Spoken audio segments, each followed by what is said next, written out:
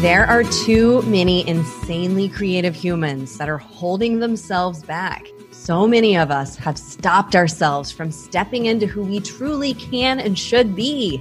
The Creative Commute is here to inspire you to become the very best version of yourself, to stop worrying so damn much and to shed the fear and judgment that hold you back, revealing the creative, glittery unicorn person you were born to be. Let's get started. Hey creators, it is spooky season, and I absolutely cannot get through holiday time without talking to you about one of my personal favorite topics, fear. I have a really interesting and complex relationship with fear, as I'm sure you do too. And if you've listened to any of my episodes, you have heard me say the quote that sits here on my desk with me all day, every day. Everything you want in life is on the other side of fear. I truly believe this. I also believe that particularly as creative beings, fear can hold us hostage. It can unwittingly ghost our own creative and any of our aspirations. So today, I invite you to grab your favorite holiday treat, grab something pumpkin-y, and sit down to listen to this episode about fear. I really hope to shine a light on some of the mental goblins that could be holding you back from creating the life that you really dream of. Because you guys, we all deserve our hopes and dreams. You deserve whatever it is that is on your heart, whatever it is that you want, you 100% deserve to have it. And unfortunately, you could be stopping yourself without even realizing it. And fear is one of those things that can stop us. And if we don't take the time to sit down and recognize and to think about the things that we are fearful of, they can just keep ruling our lives. So today, I'm going to give you a couple of helpful ways to look at fear that can hopefully help you move forward on some of the things. So keep in mind today to begin, I really want you to think about what is one thing that you really want to achieve. What is something that you want in life? This can be a big, huge thing. This can be a little tiny thing. Whatever it is, it's probably big to you. So it could be, I don't know, living on an island. It could be owning a huge house. It could be having a happy marriage. It could be having a wonderful relationship with your father. Whatever that thing is, whatever you want it to be, keep that in mind. Keep that in mind the whole time that we're talking throughout this episode. So fear is a thing that every human experiences. It's entirely natural. And if it's not natural to you, if you don't feel fear, then you might want to check if you're a zombie. Because last time I checked, zombies are the human beings of sorts that don't experience fear. You know, fear is just there to tell us, hey, bro, there's danger lurking. Whether that danger is physical or psychological, it's just there to signal to us. But what we don't realize is that some of those dangers that we are fearing are entirely imagined. Sometimes we have made them up in our own minds. Okay, not always. I mean, if you're wandering alone in a forest where there are known bears, that is a very real fear. That's legit. In fact, last night I had a dream that my husband Joey was asleep on a couch in a ravine in Oklahoma. Don't ask. And a cheetah that was owned by a homeless man who was living under a bridge, this cheetah walked up to Joey and began sniffing his head while Joey was asleep. Now, that was legitimately scary to me in my dream, though I don't even know where to begin in assessing the far reaches of my mind from whence this dream came. But that a cheetah sniffing your husband's head is scary. Back to fear. It is a survival mechanism. We perceive a threat and our bodies react. Your mouth dries. Your heart starts to pound. You sweat. Your body surges adrenaline, and maybe you even begin to shake. The old fight or flight. This is real. This is what our bodies do. When I saw the cheetah sniffing Joey's sleeping head, I actually did neither. I sat there frozen on my own couch. I don't know why we were sleeping on two separate couches in this ravine, but that was my dream. Anyway, That's our body's biochemical response to fear. We see something scary, our bodies react. But there's also an emotional reaction to fear that we have. What's interesting with fear-based emotional reactions is that you and I might actually see the same danger and react completely differently. Depending on who we are and our own experiences, you could have a completely different emotional reaction to the same danger that I do, which begs a question. Are you a thrill seeker or a thrill avoider? Neither is wrong. In fact, I am only curious because I just like to know whether somebody's a thrill seeker or not. Neither is wrong, but when used unresourcefully, they can both be dangerous to your physical and emotional health.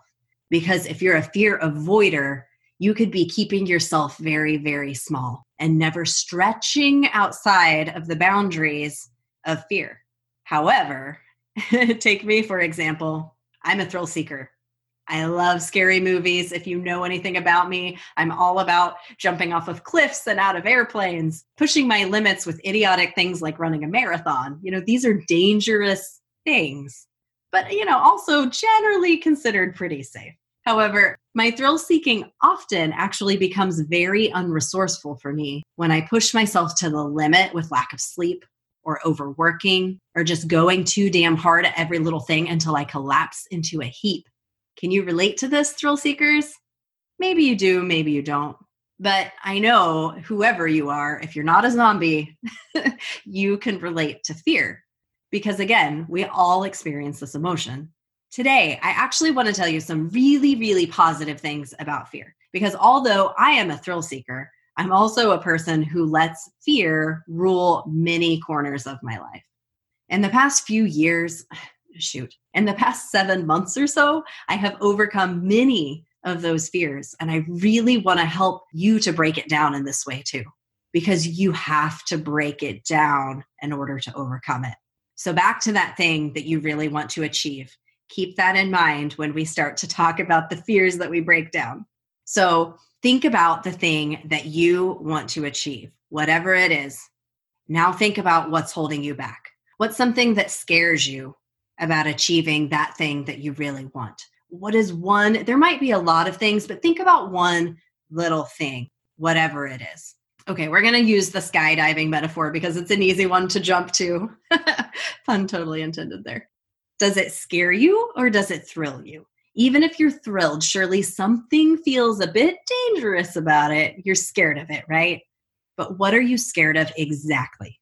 Pinpoint the thing that makes it scary. So whatever this thing is that you want to achieve, whatever that fear that you have, pinpoint exactly what it is that you are scared of. For example, with skydiving, is it the actual jump?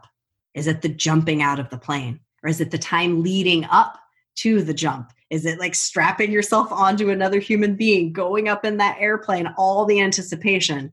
Or is it the moment right before you jump? Or is it the parachute not opening up? Is that what you're scared of? Or is it the landing? Are you afraid you're going to break your leg? Break it down into what exactly about the fear that you have is really scary to you. The more specific you can get, the better. And let's actually even take a more mundane example. Posting something vulnerable on social media. What are you afraid of with that? Are you afraid of the judgment of other people? Are you afraid of writing it exactly perfectly and getting your point across? If it is the judgment of other people, that's often what stops us from things like this, from sharing something real and raw and open that could really honestly help another human being. We stop ourselves from doing it because we're scared of the judgment. Okay, if it's scared of judgment, who? Who exactly is it? Who are the people you are scared of judging you? Like exactly, because I bet you anything, it's like 2 to 3 people. It's probably, and I want you to name those people. Who are the people that you are genuinely afraid of will judge you when they read your social post? Name those people. And that is really important because then you can start to think about, okay, would these people honestly judge me? Does it really matter? Those 2 people probably wouldn't even give your post the time of day anyway because they are so caught up in their own bull crap, the same fears that are going on in your mind about the people who might be judging their social media posts. We're all doing this all the time, and it's so ridiculously silly. I could go on and on about it.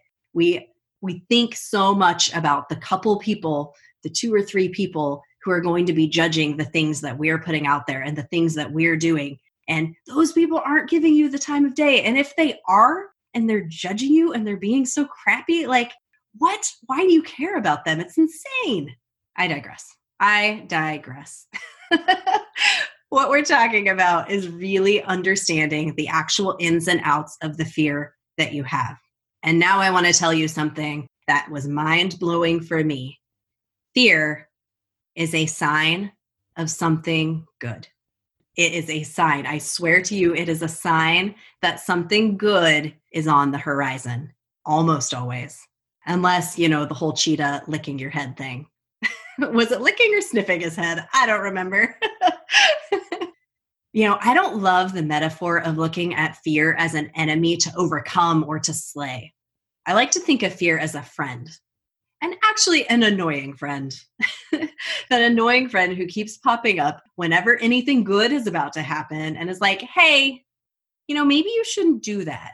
You have to recognize that this friend is there because it wants what's best for you. And what that friend thinks is best for you is keeping you inside your lines, keeping you inside the careful box that has been built for you. This box that has been created from years and years of familial obligation, of social guides. That is what is keeping you in this little box. And your friend is there to just say, hey, I think you're about to step outside your box. When you look at it that way, when fear creeps up, you no longer have to be afraid. It's simply a signal. It's just a signal. And now you can be curious.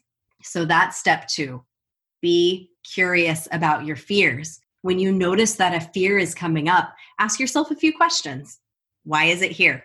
Why is it here? So think about that thing you want to achieve and the fear that you've identified. Why is it here? What is it trying to tell you? What does it want you to stay comfortable in?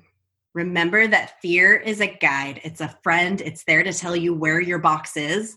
But you, my friend, are the boss who can decide to step outside of the box. So step 1 was really understanding your fear. Step 2, be curious about the fear. Ask it a lot of questions. Figure out exactly what it's trying to tell you. Step 3, be the boss. Decide to act. Legit. You get to decide how to act based on the fear that's presented to you. I'm going to give an example of the first time that I went live on Facebook on March 16th, the first day that I started the Creative Commute. I was terrified. I was so scared of hitting that live button. I stopped and I thought to myself, why am I scared? And I thought, okay, I'm nervous. I've never done this before. I'm nervous. What might people think? This is very weird for me. And my own husband was saying, how are you going to do this? Like, that was very outside of my box that I have created for myself. But I stopped and I thought, okay, the fear that I have is because I'm worried about the judgment of others. Mostly. That's mostly where that fear was coming from. But I also thought, what do I want? What do I want to achieve? And what I wanted was to provide some kind of positivity and some kind of peace in a time when it was out of control. And I needed that for myself. And I knew that others needed that too. And I wanted that. I wanted that peace. I wanted that calm. I wanted to provide something to the world that could help others. And that ultimately, when I identified, okay, the fear is this judgment of others. And yes, it makes me really nervous. And I know that it's popping up, but here's where I want to get. And when I really examined that, I decided that it was worth it. It was worth it for me to do the scary thing. And there really wasn't anything, when you look at it, I'm like, the judgment of others isn't going to hurt me. It's not going to hurt me. I'm just going to try it. And so I did. And, we can do that and we can examine that with any fear. We are in the driver's seat. With the knowledge of exactly what you're scared of and being able to ask it some questions and to figure out exactly what is kind of freaking you out, with that knowledge, you can understand how you're reacting, why you're reacting that way, ask the fear some questions, and then move forward. I know it sounds very, very simple, and I could go on for episodes and episodes about fear. And it's going to come up in lots of podcasts because it's a big sticking point for me. It's wrapped up in so many of my own emotions and my own behaviors. And I know that you all experience it too, because we're all humans, not zombies, even though it's Halloween. So today, this 3-step plan, always keep that in mind whenever a fear crops up. Let's change your relationship with fear using these 3 steps. Think about that fear. Think about the thing that you want to achieve that we identified at the beginning of the podcast. And think about the fear that popped up. Understand that fear. Really break it down. And then be curious about the fear. Why is it popping up? What does it want? What does it want to keep me in? Number 3, decide how you want to respond to that fear. And then you can start taking action steps in order to get closer to the thing that you desire. You know, fear does not get to guide you anymore. No siree, not on my watch. This Halloween, let's take a vow to ourselves to look at our own fear. Maybe it's just one. Maybe it's just one fear. Maybe it's the one that we've identified today. Examine it. Whatever that thing is. Maybe it's trying a new workout like running or bar class or spinning. Maybe your ultimate goal is to be healthier. Maybe it's to be a spin master. Do they call themselves spin masters? I'm not an expert at spinning. Maybe it's something crazy like skydiving. Maybe it's just having a conversation with your boss. Or maybe it's having a conversation with your spouse about something that's really on your heart. You know, sometimes those can be the scariest conversations of all. But think about what could be on the other side of having that conversation. So identify that fear today and look at that fear and take these 3 steps with it and see what that does for you. See if you can change your relationship with that particular fear. Just remember that fear has 2 meanings. Forget everything and run, or forget everything and rise. Which one are you going to pick? I hope you enjoyed this episode and that you took something away for how you can shift your personal relationship with some of the fears that might be holding your dreams and aspirations hostage. If you got something out of this episode or out of any of my podcast episodes, I ask that you please go to iTunes right now and leave me a review. It would mean the world to me. Also subscribe and share the episode with a friend who could use a little relationship update with fear. I can't wait for next week's episode, which will feature 2 chicks and a horror flick. That is a real podcast, and they are hilarious. It's going to be so good. So until then, keep shining your light for others who might be afraid to step into their own. I'll see you next time.